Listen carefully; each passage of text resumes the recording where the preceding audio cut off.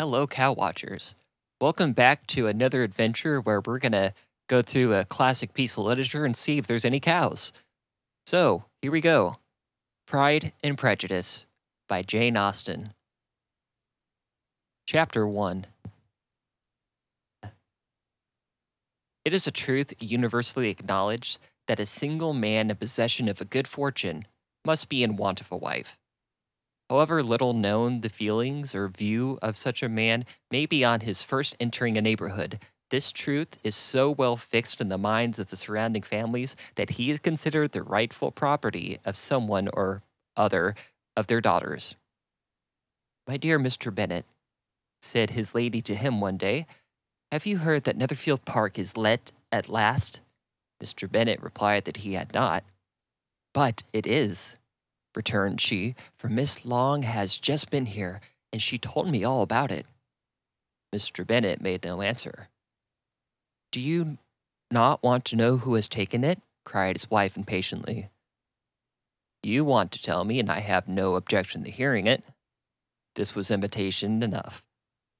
Why, my dear, you must know, Miss Long says that the Netherfield is taken by a young man of a large fortune from the north of England, that he came down on Monday in a chassis and four to see the place, and was so much delighted with it that he agreed with Mr. Morris immediately that he is to take possession before Michaelmas, and some of his servants are to be in the house by the end of the week. What's his name? Bingley. Is he married or single? Oh, single, my dear, to be sure. A young man of a large fortune, 4 or 5 thousand a year. A fine thing for our girls. How so? How can this affect them? My dear Mr. Bennet, replied his wife, how can you be so tiresome? You must know that I am thinking of his marrying one of them. Is that his design in settling here? Design? Nonsense. How can you talk so? But it is very likely that he may fall in love with one of them, and therefore you must visit him as soon as he comes. I see no occasion for that. You and the girls may go, or you may send them by themselves, which perhaps will be still better, for you are as handsome as any of them. Mr. Bingley may like you the best of the party. My dear, you flatter me. I certainly have had my share of beauty, but I do not pretend to be anything extraordinary now. When a woman has 5 grown-up daughters, she ought to give over thinking her own beauty. In such cases, a woman has not often much beauty to think of. But, my dear, you must go indeed and see Mr. Bingley when he comes into the neighborhood. It is more than I engage for, I assure you. But consider your daughters. Only think what an establishment it would be for one of them. Sir William and Lady Lucas are determined to go, merely on that account, for in general, they visit no newcomers. Indeed, you must go, for it will be impossible for us to visit him if you don't. You are over-scrupulous, surely. I dare say Mr. Bingley will be very glad to see you, and I will send a few lines by to assure him of my hearty consent to his marrying whichever he chooses of the girls, though I must throw in a good word for my little Lizzie. I desire you will not do such a thing. Lizzie is not a bit better than the others. I am sure she is not half so handsome as Jane, nor half so humorous as Lydia, but you are always giving her the preference. They have none of them much to recommend them, replied he. They are silly and ignorant like other girls, but Lizzie has something, more of a quickness than her sisters. Mr. Bennet, how can you abuse your own children in such a way? You take delight in vexing me. You have no compassion for my poor nerves. You mistake me, my dear. I have a high respect for your nerves. They are my old friends. I have heard you mention them with consideration these last 20 years at least.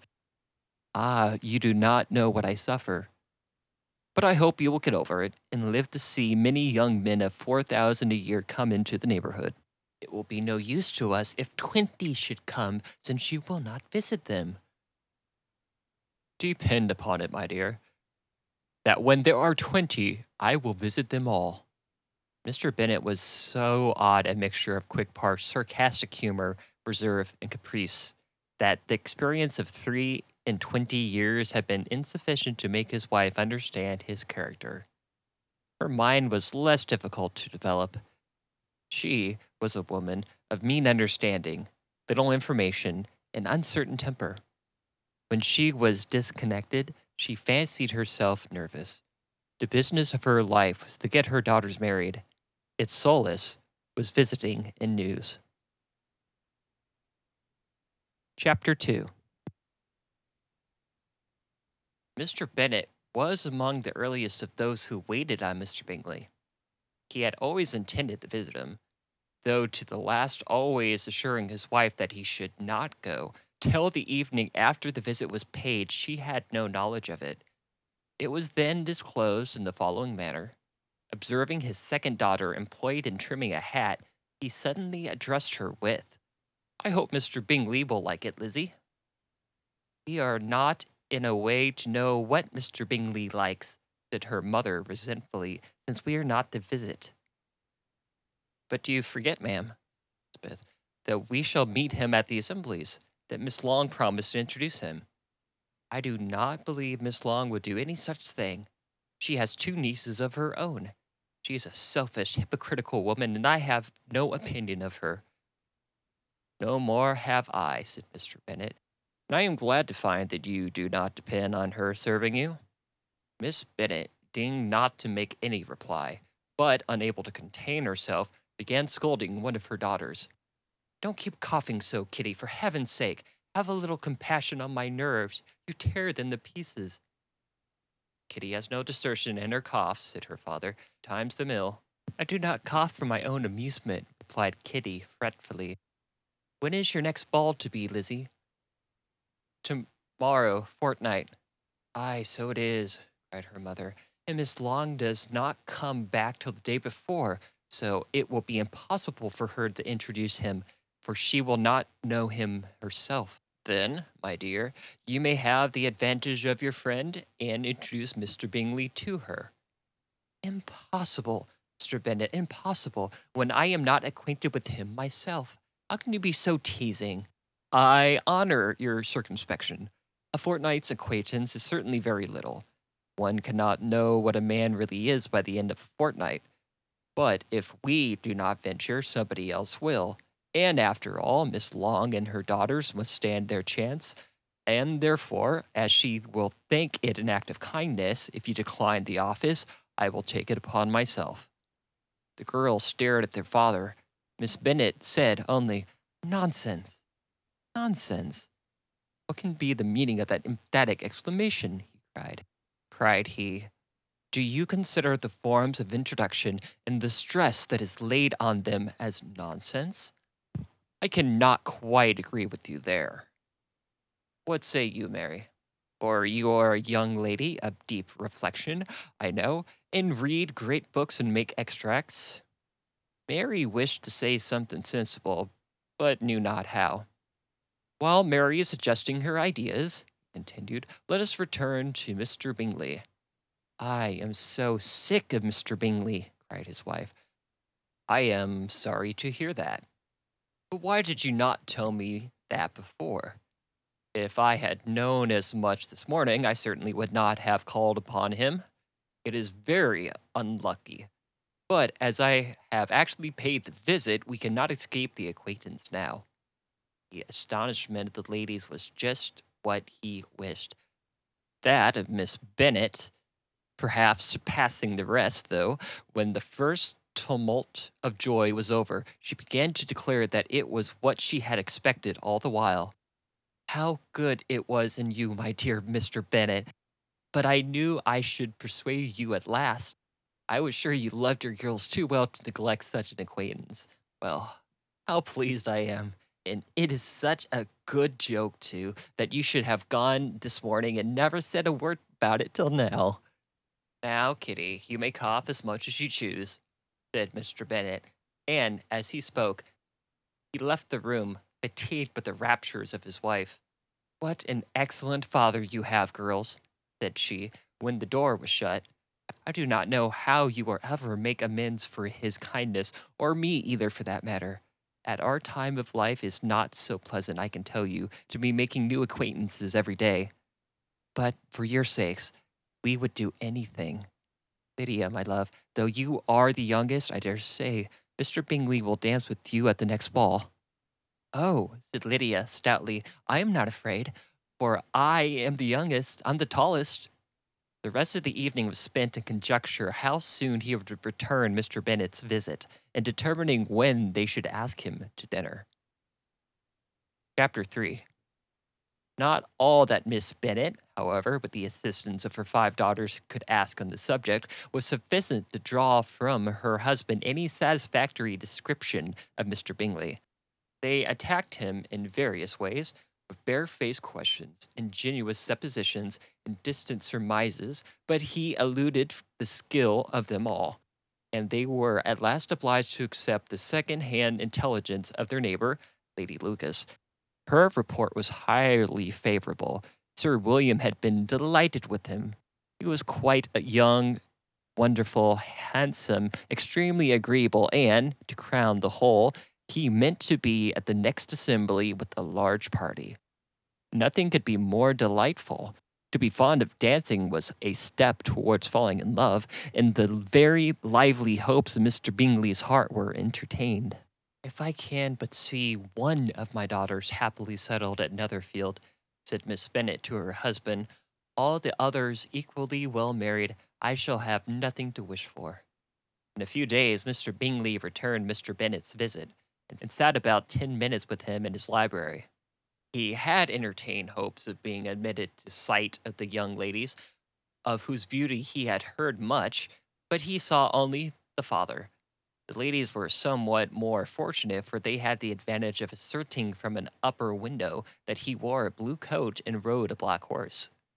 An invitation to dinner was soon afterwards dispatched, and already Miss Bennet planned the courses that were to do credit to her housekeeping, when an answer arrived which deferred it all. Mr. Bingley was obliged to be in town the following day, and consequently unable to accept the honor of their invitation, etc. Miss Bennet was quite disconcerted. She could not imagine what business he could have in town so soon after his arrival in Hertfordshire, and she began to fear that he might always be flying about one place to another, and never settled at Neversfield as he ought to be. Lady Lucas quieted her fears a little by starting the idea of his being gone to London only to get a large party for the ball, and a report soon followed that Mr. Bingley was to bring 12 ladies and 7 gentlemen with him to the assembly. The girls grieved over such a number of ladies, but were comforted the day before the ball by hearing that instead of 12 he brought only 6 with him from London, his 5 sisters and a cousin. And when the party entered the assembly room, it consisted of only 5 altogether: Mr. Bingley, his 2 sisters, the husband of the eldest, and another young man. Mr. Bingley was good-looking and gentlemanlike. He had a pleasant countenance and easy, unaffected manners. His sisters were fine women with an air of decided fashion. His brother-in-law, Mr. Hurst, merely looked the gentleman.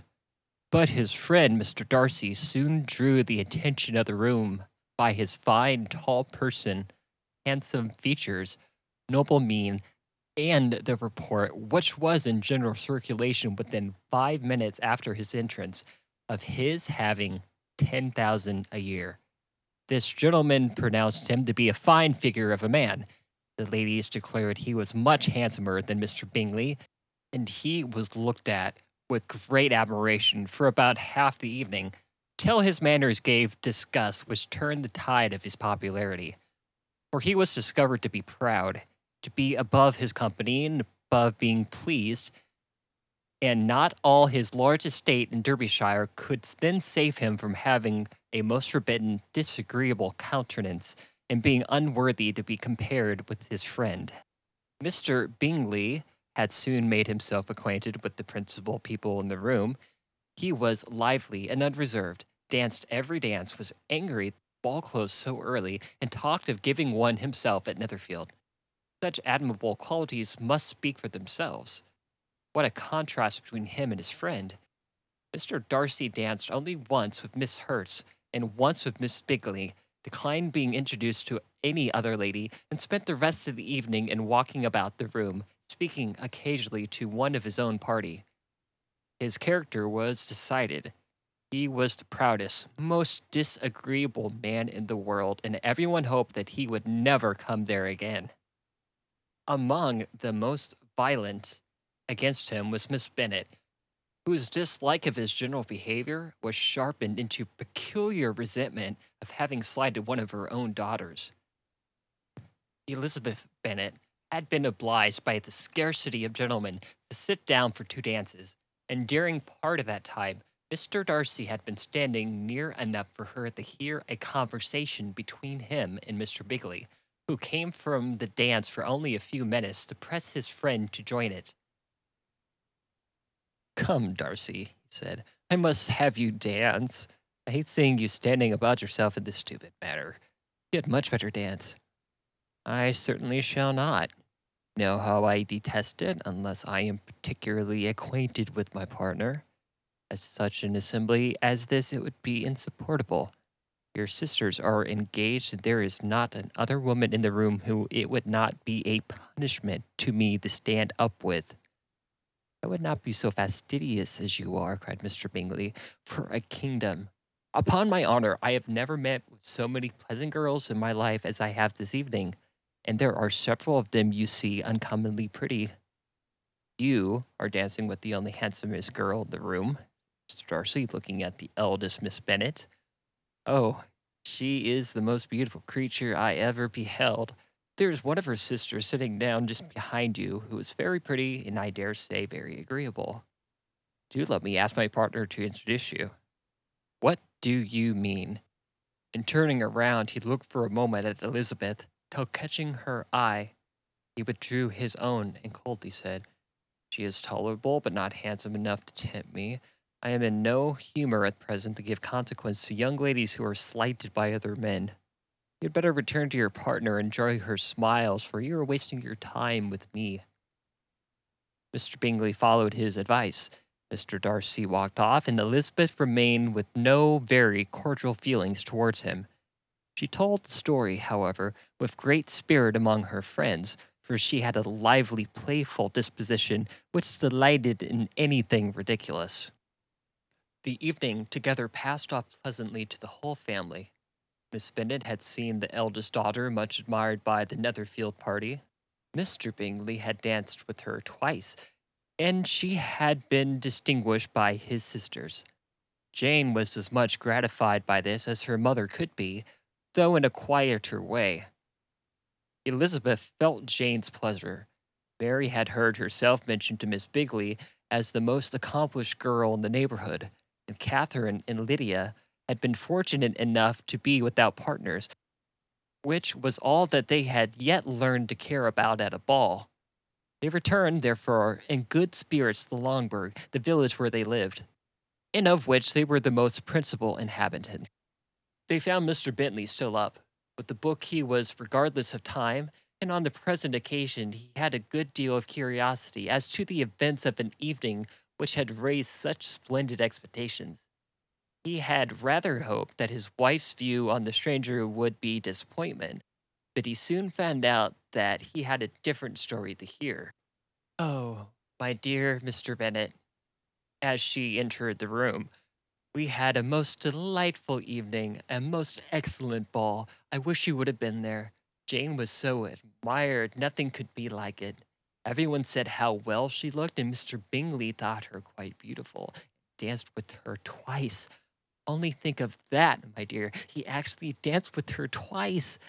And she was the only creature in the room that he asked to see a second time.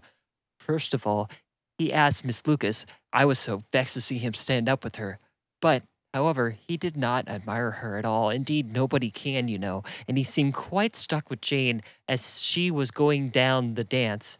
So he inquired who she was and got introduced and asked her for the next two. Then the 2/3 he danced with Miss King, and the 2/4 of Maria Lucas, and the 2/5 of Jane again, and the 2/6 of Lizzie, and the Boulanger. If he had had any compassion for me, cried her husband impatiently, He would not have danced half so much. For God's sake, say no more of his partners. Oh, that he had sprained his ankle in the first place. Oh, my dear, I am quite delighted with him. He is so excessively handsome, and his sisters are charming women. I never in my life saw anything more elegant than their dresses. I dare say the lace upon Miss Hertz's gown. Here she was interrupted again. Mr. Bennet protested against any description of finery.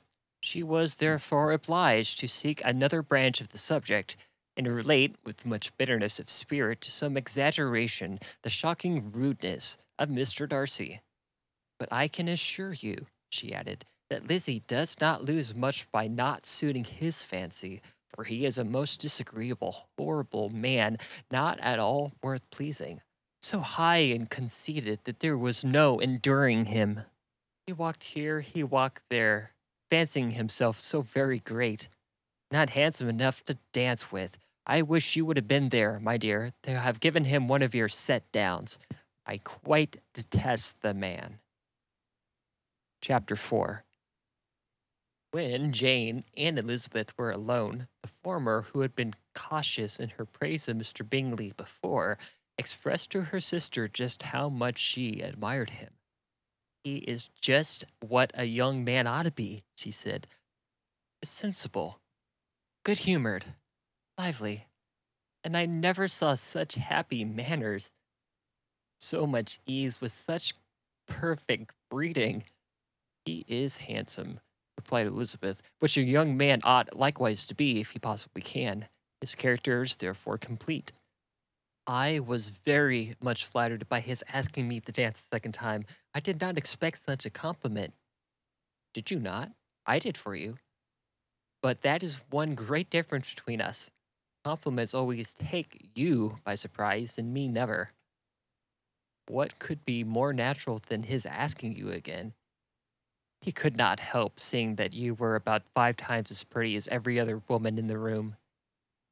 No thanks to his gallantry on that. Well, he certainly is very agreeable, and I give you leave to like him. You have liked many a stupid person. Dear Lizzie. Oh, you are a great deal too apt, you know, to like people in general. You never see a fault in anyone. All the world are good and agreeable in your eyes. I've never heard you speak ill of a human being in your life. I would not be hasty in censoring anybody, but I always speak what I think. I know you do, and it is that which makes the wonder. With your good sense, to be so honestly blind to the follies and nonsense of others? Affection of candor is common enough, one meets it everywhere, but to be candid without ostentation or design, to take the good of everyone's character and make it still better, and say nothing of the bad, belongs to you alone. And so you like this man's sisters too, do you? Their manners are not equal to his.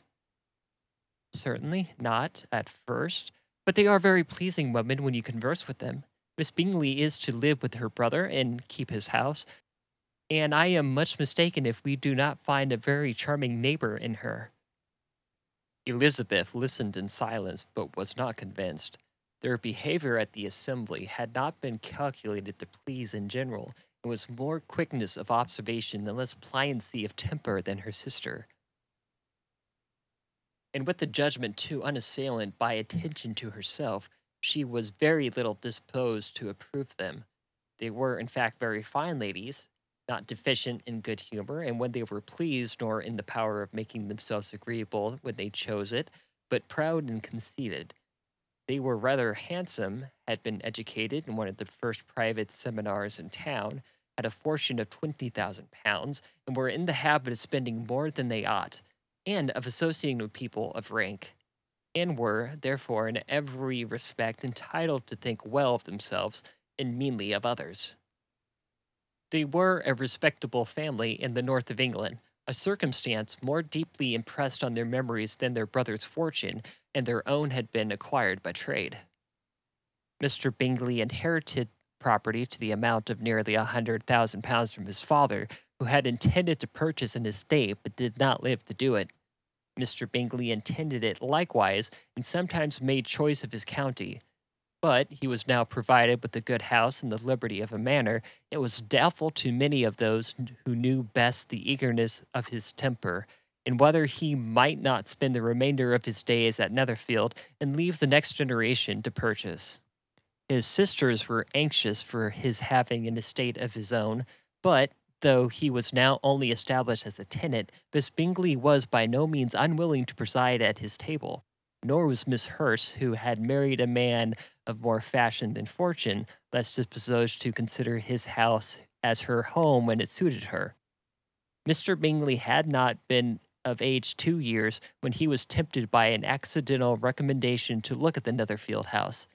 He did look at it and into it for a half an hour, was pleased with the situation in the principal rooms, satisfied with what the owner said in its praise, and took it immediately.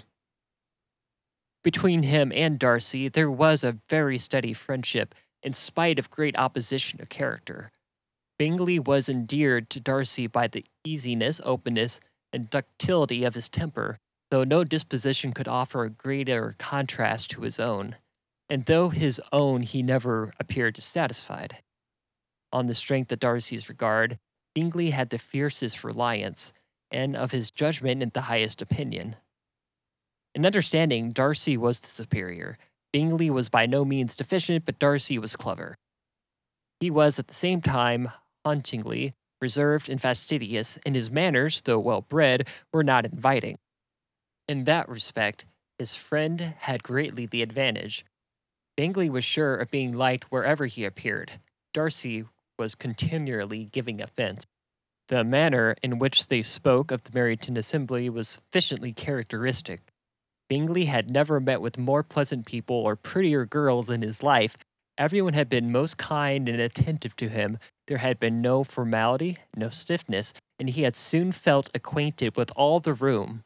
As to Miss Bennet, he could not conceive an angel more beautiful. Darcy, on the contrary, had seen a collection of people in whom there were little beauty and no fashion. For none of them he felt the smallest interest, and from none of them received either attention or pleasure. Miss Bennet he acknowledged to be pretty, but she smiled too much. Miss Hurst and her sister allowed it to be so, but still they admired her and liked her, and pronounced her to be a sweet girl, and one whom they would not object to know more of. Miss Bennet was therefore established as a sweet girl, and their brother felt authorized by such commendation to think of her as he chose. Chapter 5. Within a short walk of Longbourn lived a family whom the Bennets were particularly intimate. Sir William Lucas had been formerly in trade in Merrington, where he had made a tolerable fortune, and risen to the honor of knighthood by an address to the king during his mayoralty. The distinction had perhaps felt too strongly. It had given him a disgust to his business and his residence in a small market town, and, in quitting them both, he had removed with his family to a house about a mile from Merrington, denominated from that period Lucas Lodge, where he could think with pleasure on his own importance, and, unshackled by business, occupy himself solely in being civil to all the world. For though elated by his rank, it did not render him supercilious. On the contrary, he was all attention to everyone, by nature inoffensive, friendly, and obliging. His presentation at St. James had made him courteous. Lady Lucas was a very good kind of woman, not too clever to be a valuable neighbor to Miss Bennet. They had several children. The eldest of them, a sensible, intelligent young woman about 27, was Elizabeth's intimate friend. That the Miss Lucases and the Miss Bennets should meet to talk over a ball was an absolute necessity, and the morning after the assembly brought the former to Longbourn to hear and to communicate. "You began the evening well," said Miss Bennet, with several self-command to Miss Lucas. "You were Mr. Bingley's first choice." "Yes, but he seemed to like his second better." "Oh, you mean Jane. I suppose because he danced with her twice. To be sure, that did seem as if he admired her." "Indeed, I rather believe he did. I heard something about it, but I hardly know what. Something about Mr. Robinson." "Perhaps you mean what I overheard between him and Mr. Robinson. Did I not mention it to you?" Mr. Robinson's asking him how he liked our Meryton assemblies and whether he did not think there were a great many pretty women in the room, in which he thought the prettiest, in his answer being immediately to the last question. Oh, the eldest Miss Bennet. Beyond a doubt, there cannot be two opinions on that point. Upon my word. Well, that is very decided indeed. That does seem as if, but however, it may all come to nothings, you know. My overhearings were more to the purpose than yours, Eliza, said Charlotte. Mr. Darcy is not so well worth listening to as his friend, is he? Poor Eliza. To be only just tolerable. I beg you would not put into Lizzie's head to be vexed by his ill treatment, for he is such a disagreeable man that it would quite be a misfortune to be liked by him. Miss Long told me last night that he sat close to her for half an hour without once opening his lips. Are you quite sure, ma'am? Is there not a little mistake? Said Jane. I certainly saw Mr. Darcy speaking to her. Aye, because she asked him at last how he liked Netherfield, and he could not help answering her. But she said he seemed quite angry at being spoken to. Miss Bingley told me, said Jane, that he never speaks much, unless among his intimate acquaintances, which them he is remarkably agreeable. I do not believe a word of it, my dear. If he had been so agreeable, he would have talked to Miss Long. But I can guess how it was. Everyone says that he is eat up with pride, and I dare say he had heard somehow that Miss Long does not keep a carriage, and had come to the ball in a hack chassis. I do not mind talking to Miss Long, said Miss Lucas, but I wish I had danced with Eliza. Another time, Lizzie, said her mother, I would not dance with him if I were you. I believe, ma'am, I may safely promise never to dance with him. His pride, said Miss Lucas, does not offend me so much as pride often does, because there is an excuse for it. One cannot wonder so very fine a young man of family, fortune, everything in his favor, should think highly of himself. So I may express it, he has a right to be proud. That is very true, replied Elizabeth, and I could easily forgive his pride if he had not mortified mine. Pride, observed Mary, who piped herself upon the solidarity of her reflections, is a very common failing, I believe. By all that I have ever read, I am convinced that it is very common indeed, that human nature is particularly prone to it, and that there are very few of us who do not cherish a feeling of self-complacency on the score of some quality or other real or imaginary. Vanity and pride are different things, though the words are often used synonymously. A person may be proud without being vain. Pride relates more to our opinion of ourselves, vanity to what we would have others think of us.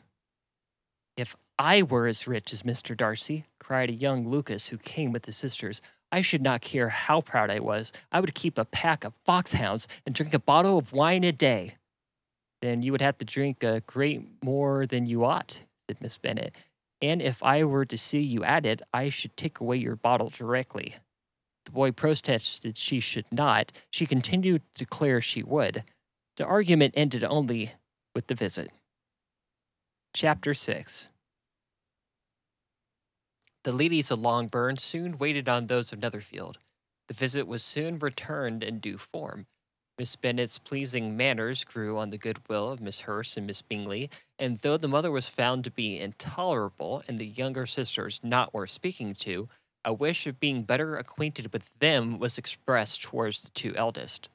By Jane, this attention was received with the greatest pleasure, but Elizabeth still saw superciliousness in their treatment of everyone, hardly expecting even her sister, and could not like them. Although their kindness to Jane, such as it was, had a value as arising in all probability from the influence of their brother's admiration. It was generally evident wherever they met that he did admire her, and to her it was equally evident that Jane was yielding to the preference which she had begun to entertain for him from the first, and was in a way to be very much in love. She considered with pleasure that it was not likely to be discovered by the world in general, since Jane united with great strength of feeling. It may perhaps be pleasant, replied Charlotte, to be able to impose on the public in such a case, but it is sometimes a disadvantage to be so very guarded. If a woman conceals her affection with the same skill from the object of it, she may lose the opportunity of fixing him, and when then be poor consolation to believe the world equally in the dark. There is so much of gratitude or vanity in almost every attachment that it is not safe to leave any to itself. We can all begin freely. A slight preference is natural enough, but there are very few of us who have heart enough to really in love without encouragement. In 9 cases out of 10, a woman had better show more affection than she feels.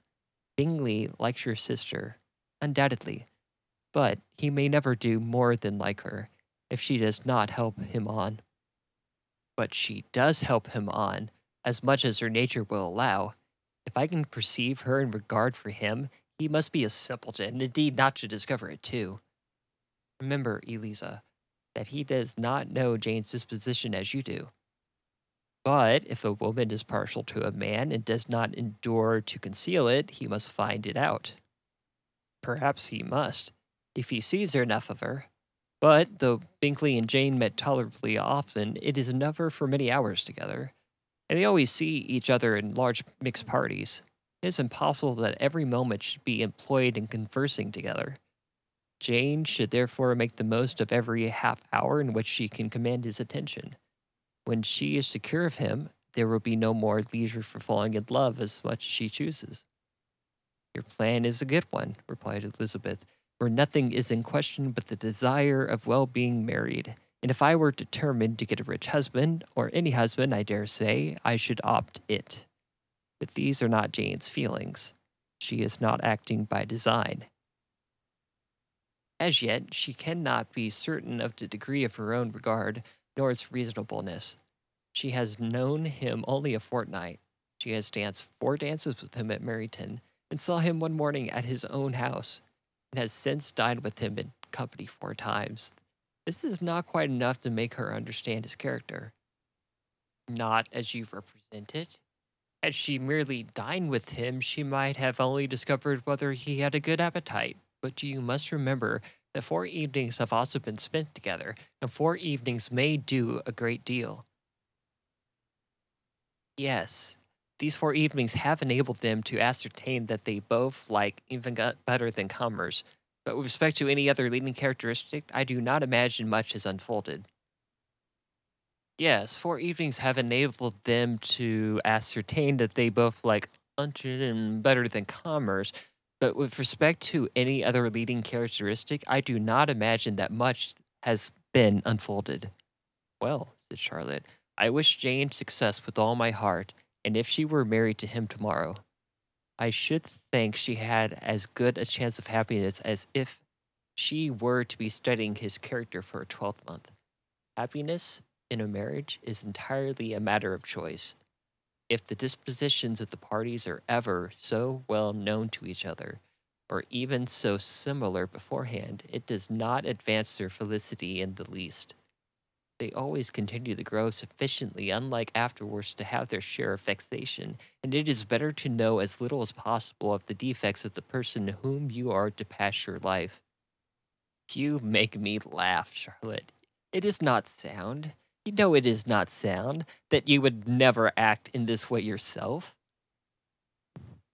Occupied in observing Mr. Bingley's attentions to her sister, Elizabeth was far from suspecting that she herself becoming an object of some interest in the eyes of his friend. Mr. Darcy had at first scandalously allowed her to be pretty, had he looked at her without admiration at the ball, and when they next met he looked at her only to criticize. But no sooner had he made it clear to himself and his friends that she hardly had a good feature in her face, that he began to find it was rendered less uncommonly intelligent by the beautiful expression of her dark eyes. To this discovery succeeded some others equally mortifying. Though he had detected with a critical eye more than one failure of perfect symmetry in her form, he was forced to acknowledge her figure to be light and pleasing, and in spite of his asserting that her manners were not those of the fashionable world, he was caught by their easy playfulness.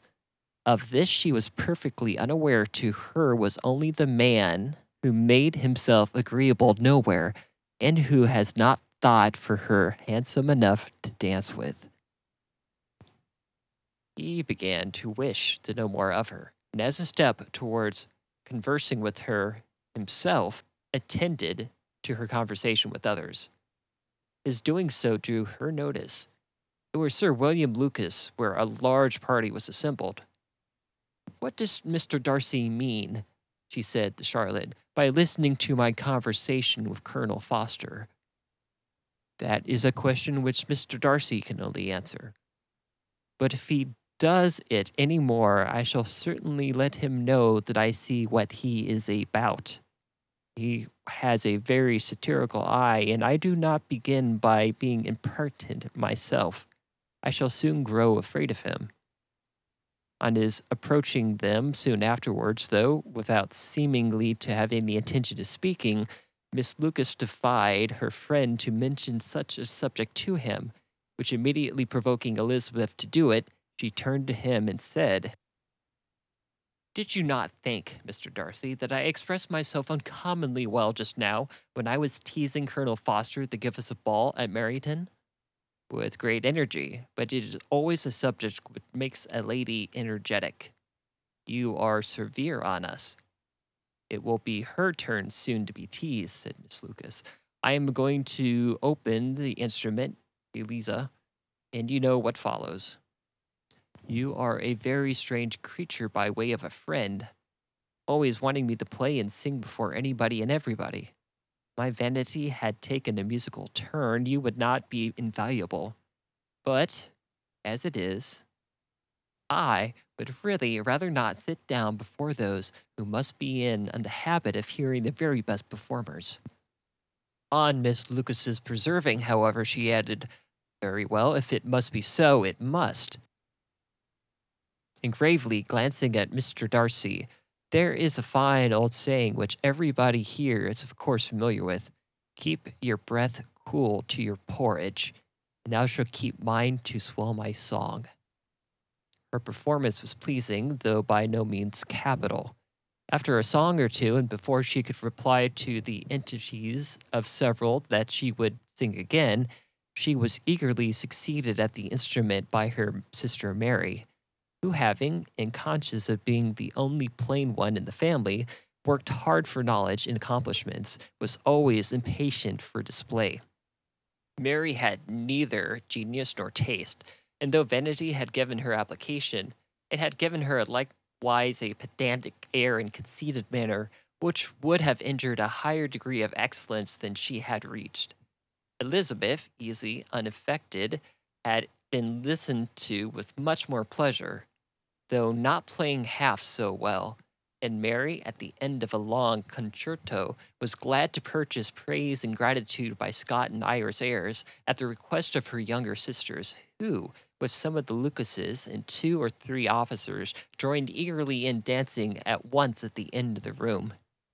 Mr. Darcy stood near them in silent indignation at this mode of passing the evening, to the exclusion of all conversation that was too much engrossed by his thoughts to perceive that Sir William Lucas was his neighbor, till Sir William's thus began. "What a charming amusement for young people this is, Mr. Darcy. There is nothing like dancing after all. I consider it as one of the first refinements of polished society." "Certainly, sir. It has the advantage of also being in vogue among the less polished societies in the world. Every savage can dance." Sir William only smiled. "Your friend performs delightfully," he continued after a pause, on seeing Bingley join the group, "and I doubt that you are inept in the science yourself, Mr. Darcy." "You saw me dance at Meryton, I believe, sir." "Yes, indeed, and received no inconsiderable pleasure from the sight. Do you often dance at St. James?" "Never, sir." Do you not think it would be a proper compliment to the place? It is a compliment which I never pay to any place if I can avoid it. Have you a house in town, I conclude? Mr. Darcy bowed. I had one once. Had some thought of fixing it in town myself, for I am fond of superior society, but I did not feel quite certain that the air of London would agree with Lady Lucas. He paused in hopes of an answer, but his companion was not disposed to make any, and Elizabeth at that instant moving towards them, he was struck with the action of doing a very gallant thing, and called out to her, "My dear Miss Eliza, why are you not dancing? Mr. Darcy, you must allow me to present this young lady to you as a very desirable partner. You cannot refuse to dance, I am sure, when so much beauty is before you." And taking her hand, he would not have given it to Mr. Darcy, who, though extremely surprised, was not unwilling to receive it, when she instantly drew back and said with some discomposure to Sir William, "Indeed, sir, I have not the least intention of dancing. I entreat you not to suppose that I move this way in order to beg for a partner." Mr. Darcy, with the grave propriety, requested to be allowed the honor of her hand, but in vain. Elizabeth was determined, nor did Sir William at all shake her purpose by his attempt at persuasion. "You excel so much in the dance, Miss Elijah, that it is cruel to deny me the happiness of seeing you, and though this gentleman dislikes the amusement in general, he can have no objection. I am sure to oblige us 1/2 hour." "Mr. Darcy is all politeness," said Elizabeth, smiling. "He is indeed, but considering the inducement, my dear Miss Eliza, can we not wonder at his compliance? For who would object to such a partner?" Elizabeth looked archly and turned away. Her resistance had not injured her with the gentleman, and he was thinking of her with some complacency when thus accosted by Miss Bingley. "I can change the subject of your reverence. You are considering how insupportable it would be to pass many evenings in this manner, in such a society, and indeed I am quite of your opinion. I was never more annoyed. The insipidity, and yet the noise, the nothingness, and yet the self-importance of all those people. What would I give to hear your structures on them? Your conjecture is totally wrong, I assure you. My mind was more agreeable engaged. I have been meditating on the very great pleasure which a pair of fine eyes in the face of a pretty woman can bestow." Miss Bingley immediately fixed her eyes on his face, and desired he would tell her what lady had the credit of inspiring such reflections.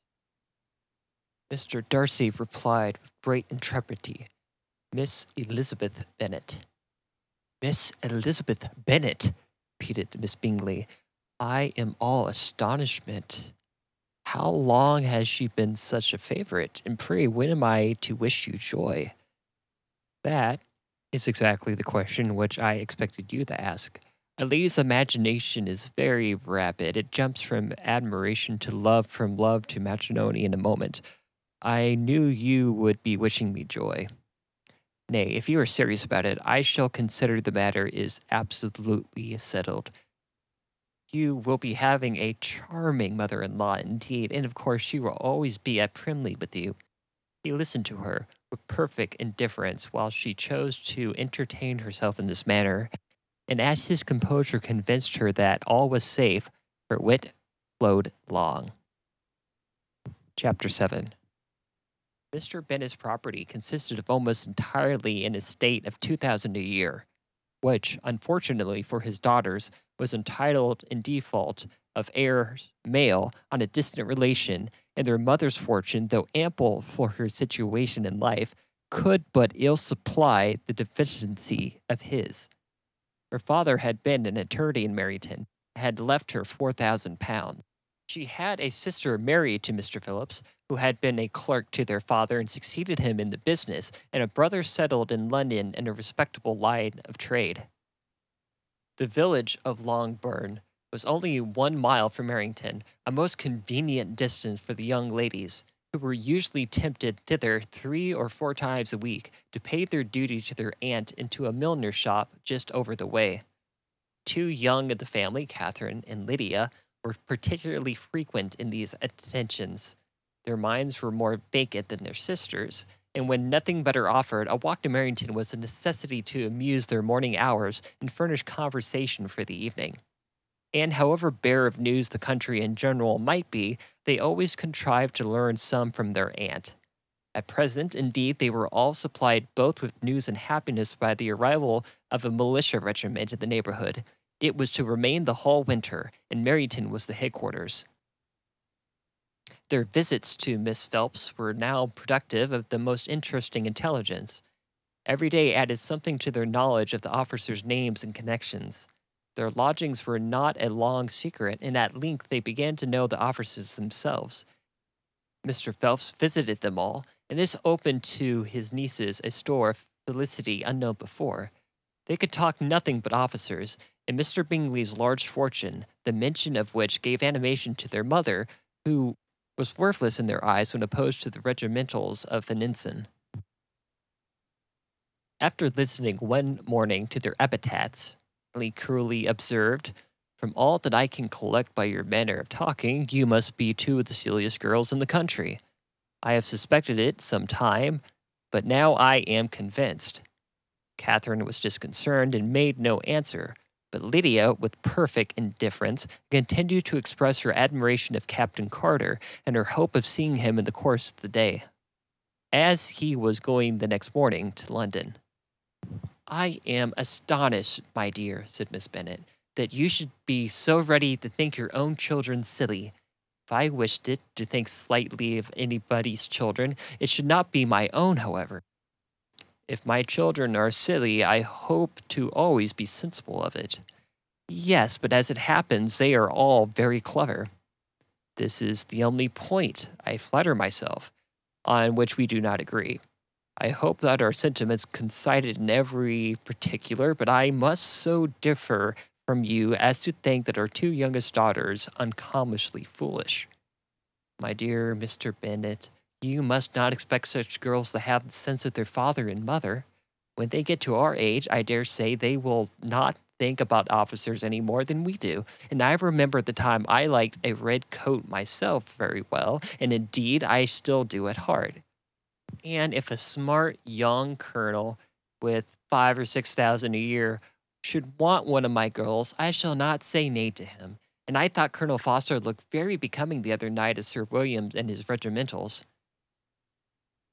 "Mamma," cried Lydia, "my aunt says that Colonel Foster and Captain Carter do not go so often to Miss Watson's as they did when they first came. She sees them now and then standing in Clark's library." Miss Bennet was prevented in replying by the entrance of the footman with the note for Miss Bennet. It came from Netherfield, and the servant waited for an answer. Miss Bennet's eyes sparkled with pleasure, and she was eagerly calling out with her daughter read. "Well, Jane, who is it from? What is it about? What does he say?" "Well, Jane, make haste and tell us. Make haste, my love." "It is from Miss Bingley," said Jane, and then read it aloud. "My dear friend, if you are not so compassionate as to dine today with Louisa and me, we shall be in danger of hating each other for the rest of our lives. For a whole day's tete-a-tete between two women can never end without a quarrel. Come as soon as you can on receipt of this. My brother and the gentlemen are to dine with the officers. Yours ever, Caroline Bingley." "With the officers!" cried Lydia. "I wonder my aunt did not tell us of that." "Dining out," said Miss Bennet. "That is very unlucky." "Can I have the carriage?" said Jane. "No, my dear, you had better go on horseback, because it seems likely to rain, and then you must stay all night." "That would be a good scheme," said Elizabeth, "if you were sure that they would not offer to send her home." "Oh, but the gentlemen will have Mr. Bingley's chassis to go to Merrington, and the Hursts have no horses to theirs. I'd much rather go in the coach." "But, my dear, your father cannot spare the horses, I am sure. They are wanted on the farm. Mr. Bennet, are they not?" "They are wanted on the farm, and much oftener I can get them there." But if you have got them today, said Elizabeth, my mother's purpose will be answered. She did at last extort from her father an acknowledgment that the horses were engaged. Jane was therefore obliged to go on horseback, and her mother attended to her to the door with many cheerful prognostics of a bad day. Her hopes were answered. Jane had not been gone long before it rained hard. Her sisters were uneasy for her, but her mother was delighted. The rain continued the whole evening without intermission. Jane certainly could not come back. This was a lucky idea of mine indeed, said Miss Bennet more than once, as if the credit of making it rain were all her own. Till the next morning, however, she was not aware of all the felicity of her contrivance. Breakfast was scarcely over when a servant from Netherfield brought the following note for Elizabeth. My dearest Lizzie, I find myself very unwell this morning, which I suppose is to be imputed from getting wet through yesterday. My kind friends will not hear of my returning till I am better. They also insist on seeing Mr. Jones. Therefore, do not be alarmed if you should hear of his having been to me, and expecting a sore throat and headache. There is not much on the matter with me. Yours, etc. Well, my dear, said Mr. Bennet when Elizabeth had read the note aloud, if your daughter should have a dangerous fit of illness, if she should die, it would be a comfort to know that it was all in the pursuit of Mr. Bingley and under your orders. Oh, I am not afraid of her dying. People do not die of trifling colds. She will be taken good care of. As long as she stays there, it is all very well. I will go see her if I could have the carriage. Elizabeth, feeling really anxious, was determined to go to her. Though the carriage was not to be had, and as she was no horsewoman, walking was her only alternative. She declared her resolution. How can you be so silly, cried her mother, as to think of such a thing in all this dirt? You will not be fit to be seen when you get there. I shall be very fit to see Jane, which is all I want. Is that a hint to me, Lizzie? Said her father, to send for the horses. No, indeed. I do not wish to avoid the walk. The distance is northing when one has a motivation. Only 3 miles. I will be back by dinner. I admire the activity of your benevolence, observed Mary, but every impulse of feeling should be guided by reason, and, in my opinion, extortion should always be in proportion to what is required. We will go far as Marrington with you, said Catherine and Lydia. Elizabeth accepted their company, and the 3 young ladies set off together. If we make haste, said Lydia, as they walked along, perhaps we may see something of Captain Carter before he goes. In Marrington they parted. The 2 youngest repaired to the lodgings of one of their officers' wives, and Elizabeth continued her walk alone, crossing field after field at a quick pace, jumping over stills and springing over puddles with impatient activity, and finding herself at last within the view of the house, in weary ankles, dirty stockings, and a face glowing with warmth of exercise. She was shown into the breakfast parlor where all but Jane were assembled, and where her appearance created a great deal of surprise. That she should have walked 3 miles so early in the day in such dirty weather, and by herself, was almost incredible to Miss Hurst and Miss Bingley, and Elizabeth was convinced that they held her in contempt for it. She was received, however, very politely by them, and in their brother's manners there was something better than politeness. There was good humor and kindness. Mr. Darcy said very little, and Mr. Hurst nothing at all. Former was divided between admiration of the brilliancy which exercise had given her complexion, and doubt as to occasion justifying her coming so far alone. The latter was thinking only of his breakfast. Her inquiries after her sister were not very favorably answered. Miss Bennet had slept ill and thought up and was very feverish and not well enough to leave her room. Elizabeth was glad to be taken to her immediately, and Jane, who had only been withered by the fear of giving alarm or inconvenience from expressing in her note how much she longed for such a visit, was delighted at her entrance. She was not equal, however, to much conversation. and when Miss Bingley left them together, could attempt little besides expressions of gratitude for the extraordinary kindness she was treated with. Elizabeth silently attended her. When breakfast was over, they were joined by the sisters, and Elizabeth began to like them herself when she saw how much affection and solitude they showed for Jane. The apothecary came and, having administered his patient, said, as might be supposed, that she had caught a violent cold, and that they must endure to get the better of it, advised her to return to bed, and promised her some draughts. The advice was followed readily, for the feverish symptoms increased, and her head ached acutely.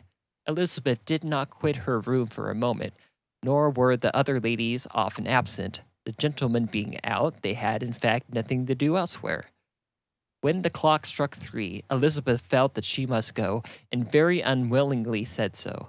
Miss Bingley offered her the carriage, and she only wanted a little pressing to accept it, when Jane testified such concern in parting with her that Miss Bingley was obliged to convert the offering of the chassis to an invitation to remain at Netherfield for the present.